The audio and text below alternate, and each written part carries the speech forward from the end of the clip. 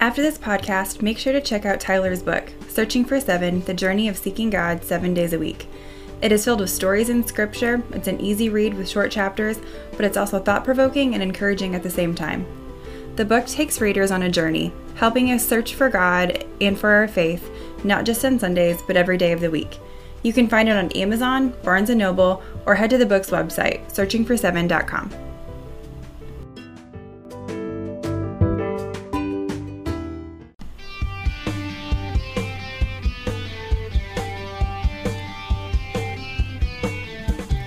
Welcome to Switchfoot Song Stories, a fan-run and operated podcast, not affiliated with Switchfoot.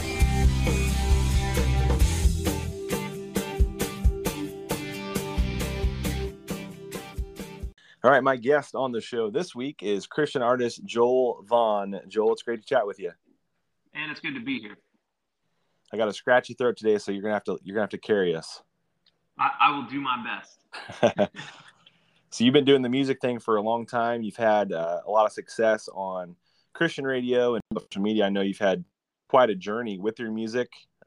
Your album in late 2020 was very well timed. I've got this deep connection to a lot of music that came out when life was so different. And you had another one in 2021, a single this May called Friend. Where do things currently stand? Are you working on anything new? What's next for you in your musical journey? Yeah, so we released a song in May out of a season of I don't know what's next. I had worked at a church full-time and then kind of part-time for a bit for 5 years, and we knew that season was drawing to a close, and I didn't really know, what was next, and so that song was birthed out of a prayer and just talking to friends, and so we released that in May. I've still got Jesus, oh, I've still got Jesus, closer than a brother, no matter where I am. When I need it, I'll lie in the fight, and need to know somebody's on my side. He always steps in, I've always got a friend. But I've been busy on the road for the better part of a year up until the beginning of September. And it's probably the busiest I've ever been, and things finally slowed down enough that I'm like, okay, I can take a minute and step back and start working on some new music, because that song I wrote in February of 2022 and didn't release it until May of this year. So you can imagine being on the road just kind of makes working on music difficult. But we have been working on music, and I wrote a new song with some people I've worked with before, and a new friend, and I'm really excited about this one. It's called Where Grace Begins, and it's a song about really learning to forgive yourself when you've messed up and when you've tried again, but you feel like you're too far gone. But remembering that once we get to that point in our lives, and everyone will in some way or another, that's where Christ meets us, is when we're in our brokenness, in our darkest hour, and to know that we can turn to Him and to follow Him is such a treasure in life. And the other thing is, the song is kind of about sanctification, essentially. Mm-hmm. It's you feel like you're, no matter how long you've been a follower of Christ, or how great you are in some seasons in your relationship, that some seasons you're just like, man, I feel like I've been a Jesus follower for 30 years, but I'm not getting it. That's also where grace can begin. And it's like, all right, we can pick ourselves back up and we can move forward. So anyway, that song comes out soon. I don't have a release date, but it is happening soon. I'm very excited about it. That's what's next. Nice. Looking forward to that. Yeah, as you're talking, I was reminded of one of my favorite Psalms that says that Lord's close to the brokenhearted. And speaking of the Psalms, and we've mentioned on this show, because Switchfoot's got this very like psalm-like approach to a lot of their lyrics, where it's okay to question and doubt and, you know, cry out to God but always come back to the fact that you believe he's there and he's good. And recently you're, you know, having some fun with some cover songs. And when you did the BB Mac song, that song has been in my head ever since. So you're welcome. Yes, thank you for that. That was one of my jams in high. Yeah, so like I got home, like I said, I'd been on the road for the better part of a year. I'd go out for 4 or 5 days at a time. I'd be home for 2 to 4 days at a time, and then go out and then come back and go out and come back. It's just kind of a cycle of being a musician and touring. And so I got back and I was like, man, I have all this time. I need to work on my own music, but I kind of want to do something I've always wanted to do and share what kind of music that I like, because people ask me all the time, like, Joel, what do you listen to? What's your favorite? And sometimes you feel this temptation to not really reveal like what you actually like, for fear of like, oh, people are gonna not like the fact that I listen to secular songs or something like that. And but it's important because the songs that I listened to growing up are what shaped my musical taste and what I'm doing now, and how I use the talents that God gave me. And to be honest and funny enough, like a lot of that music prior to Switchfoot, well, maybe not prior, because I started listening to Switchfoot in, I think, 1997. But anyway, I heard like BB Mac, that Back Here song was one of my favorite. I started in 9th grade when that song came out. Yeah. So it's one, I was, 14, 15 years old. It's one of those like times that you're solidifying who you are as a human being. Those things are coming together, and what you like and what you're about. So I may have a bias, but I kind of feel like music between like 1997 and 2001 is the best music ever. Yeah. So I was like, you know what? I'm gonna start doing some like 30-second chorus covers, and so I started sharing some of that stuff just to kind of give people an idea of like what influences me. Maybe not lyrically all the time, but definitely melodically and sonically, and things that I'm like, man, yeah, that's really cool. That really inspires me to do something kind of like that. And I'd always, I'm definitely a vocals guy. I grew up listening to well, it started out, it's the Gaither Vocal Band's fault. It started out listening to, Gaither Vocal Band, and then learning about, their lead singers like Jonathan Pierce, and then David Phelps later, and Michael English, and those guys. And I was like, wow, those guys can sing so good. I want to sing just like that. And then boy bands came along, and I'm like, they kind of sound like those dudes. And my dad wasn't huge on me listening to secular music, but the radio was a thing. And when we got in the car with just me and my siblings, we would listen to 103.7 The Q in Birmingham, Alabama, and just listen to whatever we wanted. And that's where I heard that music, and I was like, you know what? That is a part of who I am, and it really inspired and kind of shaped, who I am sonically today. Yeah. People my age can hear it. They can hear the influences. The newest generation, they can't really hear that. They think, man, you have such an original sound. It's like, well, it's really not that original. But anyway. So with all this music and all this, influence in your life, how has the band Switchfoot specifically influenced you? Well, Switchfoot influenced me in a time in my life that was kind of rocky, for one, especially the record "The Beautiful Letdown." So that year I feel like it was 2002, 2003. I know Meant to Live was on MTV, and I was like, heck yeah, Christian band on MTV. Like, I can watch MTV again. So I remember seeing that music video, and I was like, wow, this is actually kind of cool.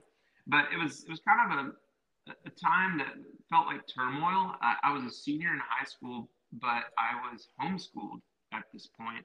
We had been living in a town that I can't even make up the name. It's called Truth or Consequences, New Mexico. Look it up for fun sometime. And, if you want to visit, just know that about the only thing there is some hot springs, a skate park, and a really good Mexican restaurant. And it might be what inspired a show with a guy named Walter White. It's that sketchy of a place. So we moved from there to Texas, to this tiny town called Clarendon, Texas. And we had lived in Texas prior to this, but we lived near Dallas. So we moved to Texas, and I was like, I just, I want to get through high school so I can go to college, figure out what I want to do with my life. And at that point, the songs that I had listened to, so much, there were a few bands that I'd kind of moved out of my pop, boy band phase. And it's, I started playing guitar in 2000. So when I got in high school, and I really just loved that record. So the person who is my wife now, Andra, I met her in 2003 when that record came out. And so we shared, we both shared a love for the band Switchfoot. And she burned me a mix CD, oddly enough, one time. Like I could tell that she liked me, but I didn't know that she liked me until she burned me this mix CD, and it had songs from BB Mac, funny enough. And she didn't even really know me. That's what was so weird about this. But she made me this mix CD, this little mixtape, and burned it for me and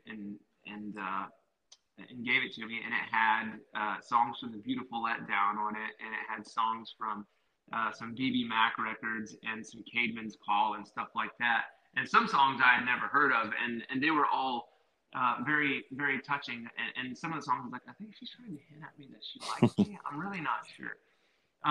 But she kind of ignited, a flame again for me to go back to listening to Switchfoot, because I remember being a kid and hearing Chem 6A, and that song, that was my jam, man. When I was like 10 years old, I don't even think I knew anything about the band other than like, yeah, Switchfoot. That's like a skateboarding term. That's such a cool name for a band. But like I said, my senior year was kind of a little bit of turmoil, because I lived in this town, Clarendon. I had just been in New Mexico. I was trying to finish high school, and then I fall in love with this girl who is now my wife in 2003. And my parents up and decide, hey, we're moving to back to Dallas, Texas, where we started when we first moved to Texas. And I was like, come on, this is ridiculous. And so listening to that CD, and I know it's like melodramatic, or maybe over dramatic. But that was a tough time for me as a high schooler. And I feel like I was the target market, the demographic for that album, because when I listened to it, I was like, I really feel this, and I really feel these lyrics, and I feel like whoever wrote this gets where I'm at in life. And to me, as a songwriter now, that's a mark of what a great songwriter is. Like when you can universally, like when you're writing a song, but it's very personal to you, but somehow that song, which was very personal to you, is very universal to everyone else. That's the mark of a great songwriter. And that's what I aspire to be. And so I would say, listening to that record, and I'll give credit, to other artists that I listened to as well that year. And this podcast is about Switchfoot. And Switchfoot was a huge deal in my life in 2003 and 2004. But like, I listened to a lot of Shane and Shane at that time too. That's, where I derived a lot of the worship music that I sing now from. And I even got an opportunity to meet those guys back in 2010, but that's for another day. But man, On Fire, that song, it kind of spoke to my teenage angst in 2003, but it means something different now as a 37-year-old man. So. Yeah, for sure. So yeah, On Fire. I'm not sure if you heard my dog bark there. Calm down over there.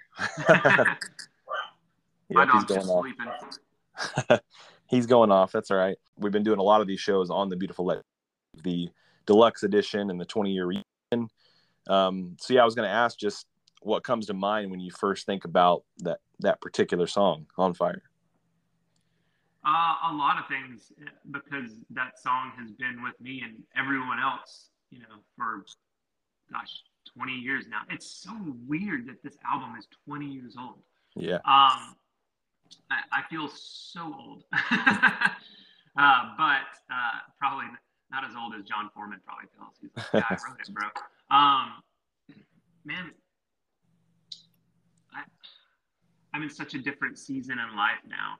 I put it on and listened to it last week or 2 weeks ago when the new Our version of Switchfoot album came out, and I've been listening to that and maybe 3 weeks. Good grief! It's all I've been listening to the last 3 weeks, and I'm trying to remember what did that song mean for me in 2003 versus what it means to me now, because my life is so different and it's been so long. But I would say, going back to 2003, I just knew that my life trajectory was far different than what a lot of people, and by a lot of people, I mean my parents, my future in-laws, my siblings and friends, what they expected of me and what I knew God was leading me to. And I don't know what angle John was writing the song from, and I speak of John like I know him personally, and I don't. It's just easier to use first name. We're not on first name basis. I'd love to meet him one day. I've said hello to him at a concert, just as 8,000 people have. Anyway, think of from those first lines, like they tell you where you need to go, tell you when you need to leave, what you need to know, who you need to be. And I internalize those lyrics, and I'm like, yeah, I feel this. Like, I know who I'm supposed to be and what God's calling me to do. I don't really know how to do it, but I know these things. And that's the year I started writing songs. It was 20 years ago. Like, I kind of fiddled around with it when I was a kid, and a little bit in 2001. I remember it's probably, in September, October of 2001 that I tried my hand at writing, and then was like, man, I'm not very good at this. I'm just going to stick to singing covers. And when I heard the artistry on this record, there was something different about this record. Well, maybe even Learning to Breathe. I love Learning to Breathe. That's awesome. That's like that bleed over into the next record. Also, it was on A Walk to Remember. And if you can get through that movie without shedding a tear, you have no soul.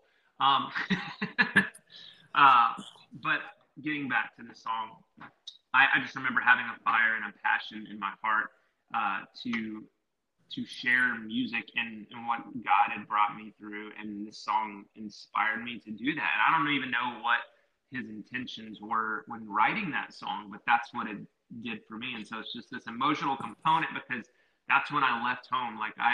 2004, I graduated high school finally, and I, launched into college, started writing my own songs, and I'd like to think that album and even that song was a big part of inspiring me to do that. So. Yeah, this is a fun fact about the song that might actually blow you away. I was looking up some stuff this week, and I saw that said that he wrote this song with a friend in 5 or 10 minutes. And he said that they were actually writing for his friend's project. And like the previous night, they wrote a couple songs for his friend's project. And then the next day, he said that, him and his friend only had a few minutes before he had to catch a train. And they wrote this one super quickly and decided. Train and not a plane. Yeah.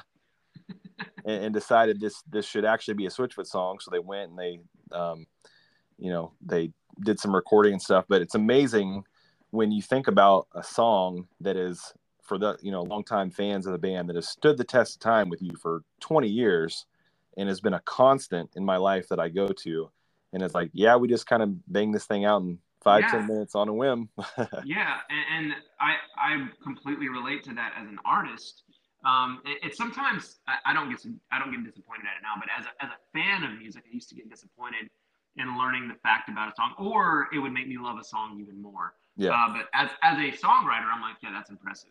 as a music fan, it's like, oh, I thought, maybe there was something more to it. But coming from the artist perspective, I have songs that I've released that I'm like, yeah, we wrote it in like 5 minutes. Or there was this song that was, the chorus was written and I wasn't really a part of it. And then some friends called me and they were like, this is the guy that needs to finish the song. And so I co-wrote the verses, and then we recorded it and released it. And it's like, people ask you, where did that song come from? And it's like, well, I know from my perspective, when I wrote the verses, not the chorus, this is where I was coming from, but I can't speak for everyone in the room. Because now, and this goes into a totally different subject, most songs you hear, I don't want to say on the radio, because, a lot of people don't really listen to the radio anymore. I do, because I'm weird, but they're written by 3 to 5, sometimes even more people. So it's like when you ask an artist, where does that song come from for you? Or, what does that mean to you when you wrote it? It's like, well, I know what it meant for me and my part in it, but also there's more people in the equation than just the one person in the room. So it's not surprising to me at all. And I'm looking at I just Googled it, the other guy who he co-wrote that song with. So that's very fascinating, but it's also really cool to think that, you write something as an artist and they wrote something as artists and put it out there. We're just kind of like, well, this is, it's a track 7 in an industry. That's just, track 7 is the name we give things for. Like, it's kind of a throwaway track. It's not a bad song. It's not a great song. We don't intend to release this as a single, but it's good enough to fill out the record. And I have a feeling that On Fire might be that song for them. Some people take offense at the term track 7. I don't, because I have written plenty of track 7s. But it's amazing when you write those, and then people will email you or comment on your Facebook post that a song was like, this spoke to me in my darkest hour, and you thought you were just like, well, I was just writing because I had this contractual duty to write 10 songs, and I needed to get this thing done. Not that there aren't songs on my record that like for me, the latest song that I wrote that meant a lot to me was a song called Friend. And sometimes songs like that, they're not that one wasn't successful, but they're not as successful, even though you nurtured it and you gave it life and you put everything you had into it and babied it for forever. And then you have some song that you just kind of flippantly wrote, and then God takes that song and he makes it into something that speaks to people. And that, to me, is the incredible part of being a musician, for one, but a Christian musician, sharing our faith in that way. You really never know what a song is going to do until you put it out there. I tell people all the time, it's kind of like, well, we made a paper airplane. We shaped it as well as we possibly can. We did all the science. We cut everything down to the point. We've done all that we can do. All we can do now is hope and pray for a good wind to take it and let that paper airplane sail along so that it like speaks to people. And some people might even say the breath of God pushing that song to where it needs to go. Because you can try all you want to manufacture something and work as hard to craft it into something absolutely perfect, and then it gets nothing. Sometimes it works though.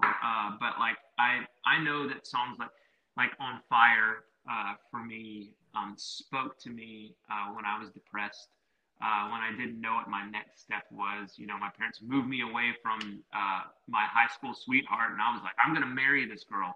And they were like, you're going to go to college. And I'm like, well, I'm going to go to college where she lives. And that's what I did.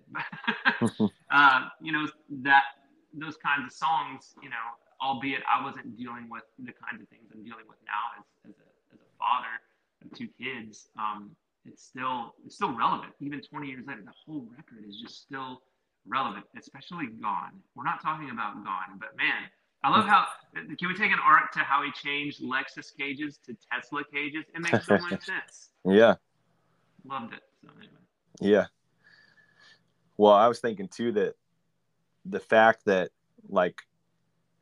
maybe 5 or 10 minutes for John, for me, it would be completely different. But for him, I feel like so much is constantly at the top of his mind, and his study, his reading, his conversations. So for him, I feel like get them in a room for 5-10 minutes, it could be this magical thing, which is what, you know, resulted from this song.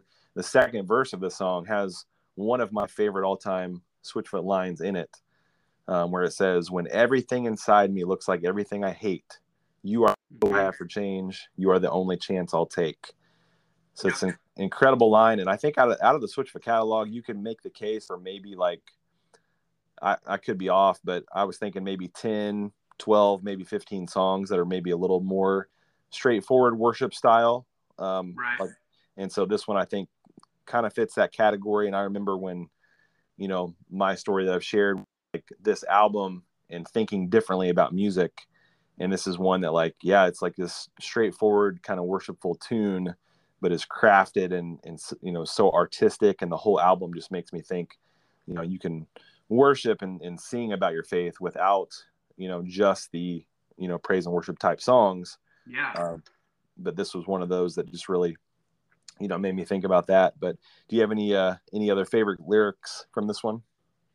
I was gonna say, like, honestly, that verse, because it does kind of key in or hone in on that worshipful moment. I'm the kind of person. It's really funny though. Like I lead worship and I've been a worship leader for a long time, but I'm the kind of person that I've never really connected with most purpose written worship songs. And I know that sounds weird, but songs like this that have worshipful moments that are just like, or it seems that way at least.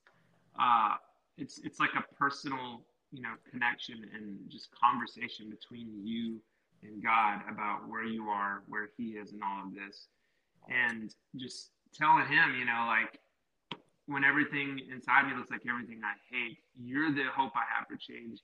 You're the only chance I'll take. And I think the new lyrics are the only chance I'm gonna take. I kind of like the older one better.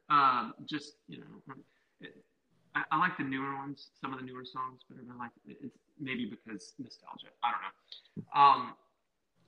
To me, it speaks to me still in a way that, like, you know, there are vertical worship songs, and then there are songs that are like about our experience with our faith and how we relate to God and how God relates to us. And I feel like this is one of those songs, but you could also sing it in church almost, and it would still be it would still work, you know.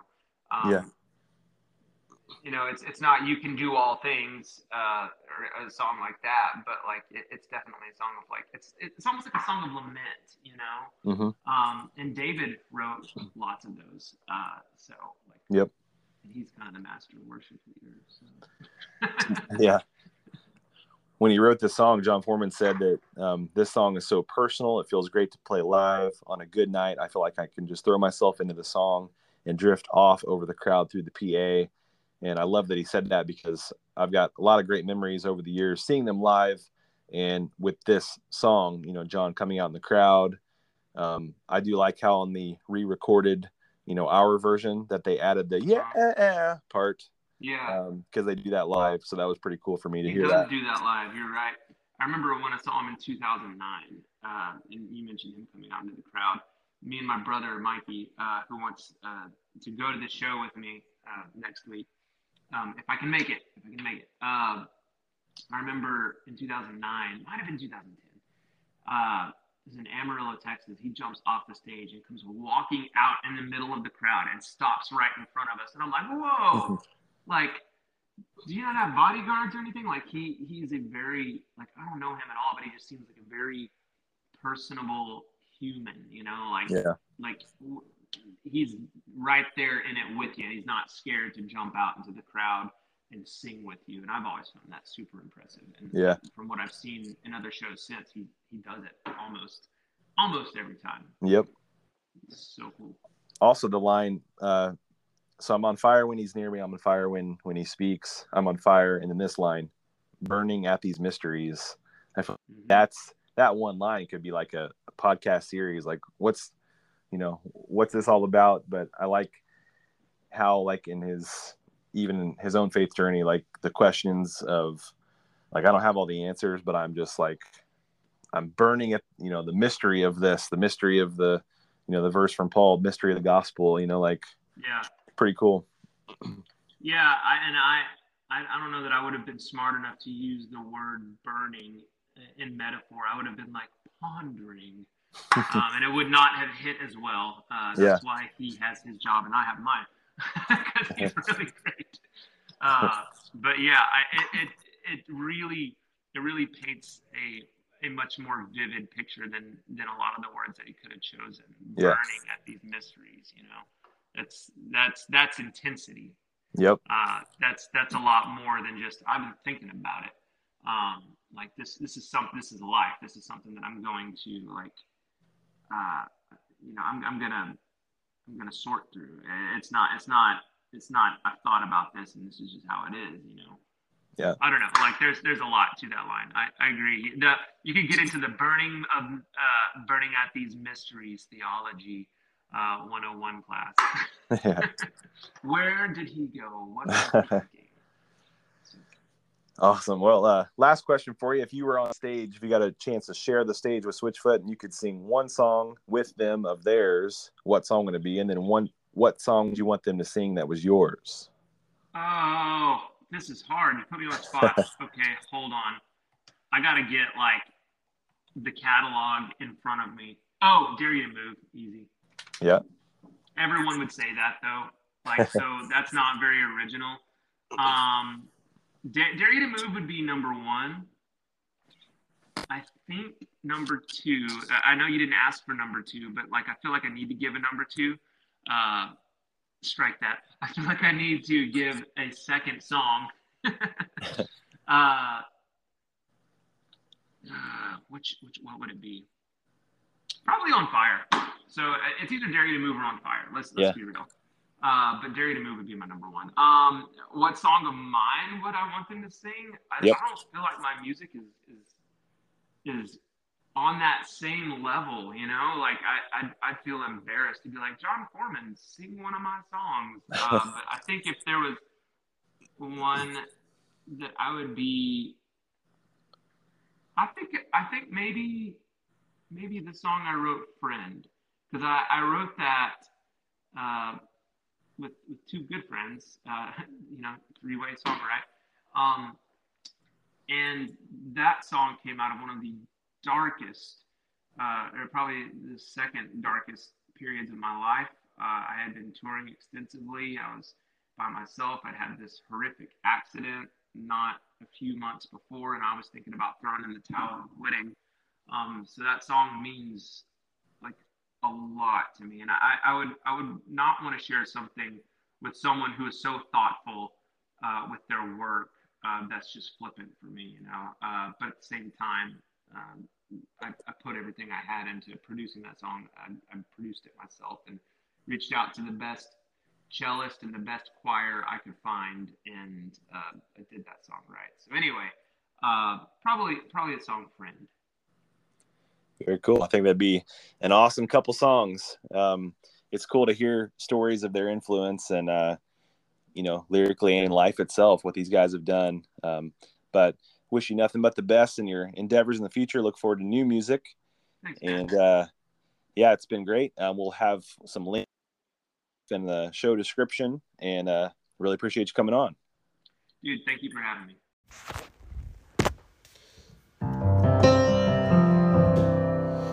I'm on fire when you're near me. I'm on fire when you speak. Yeah, I'm on fire, burning at these mysteries.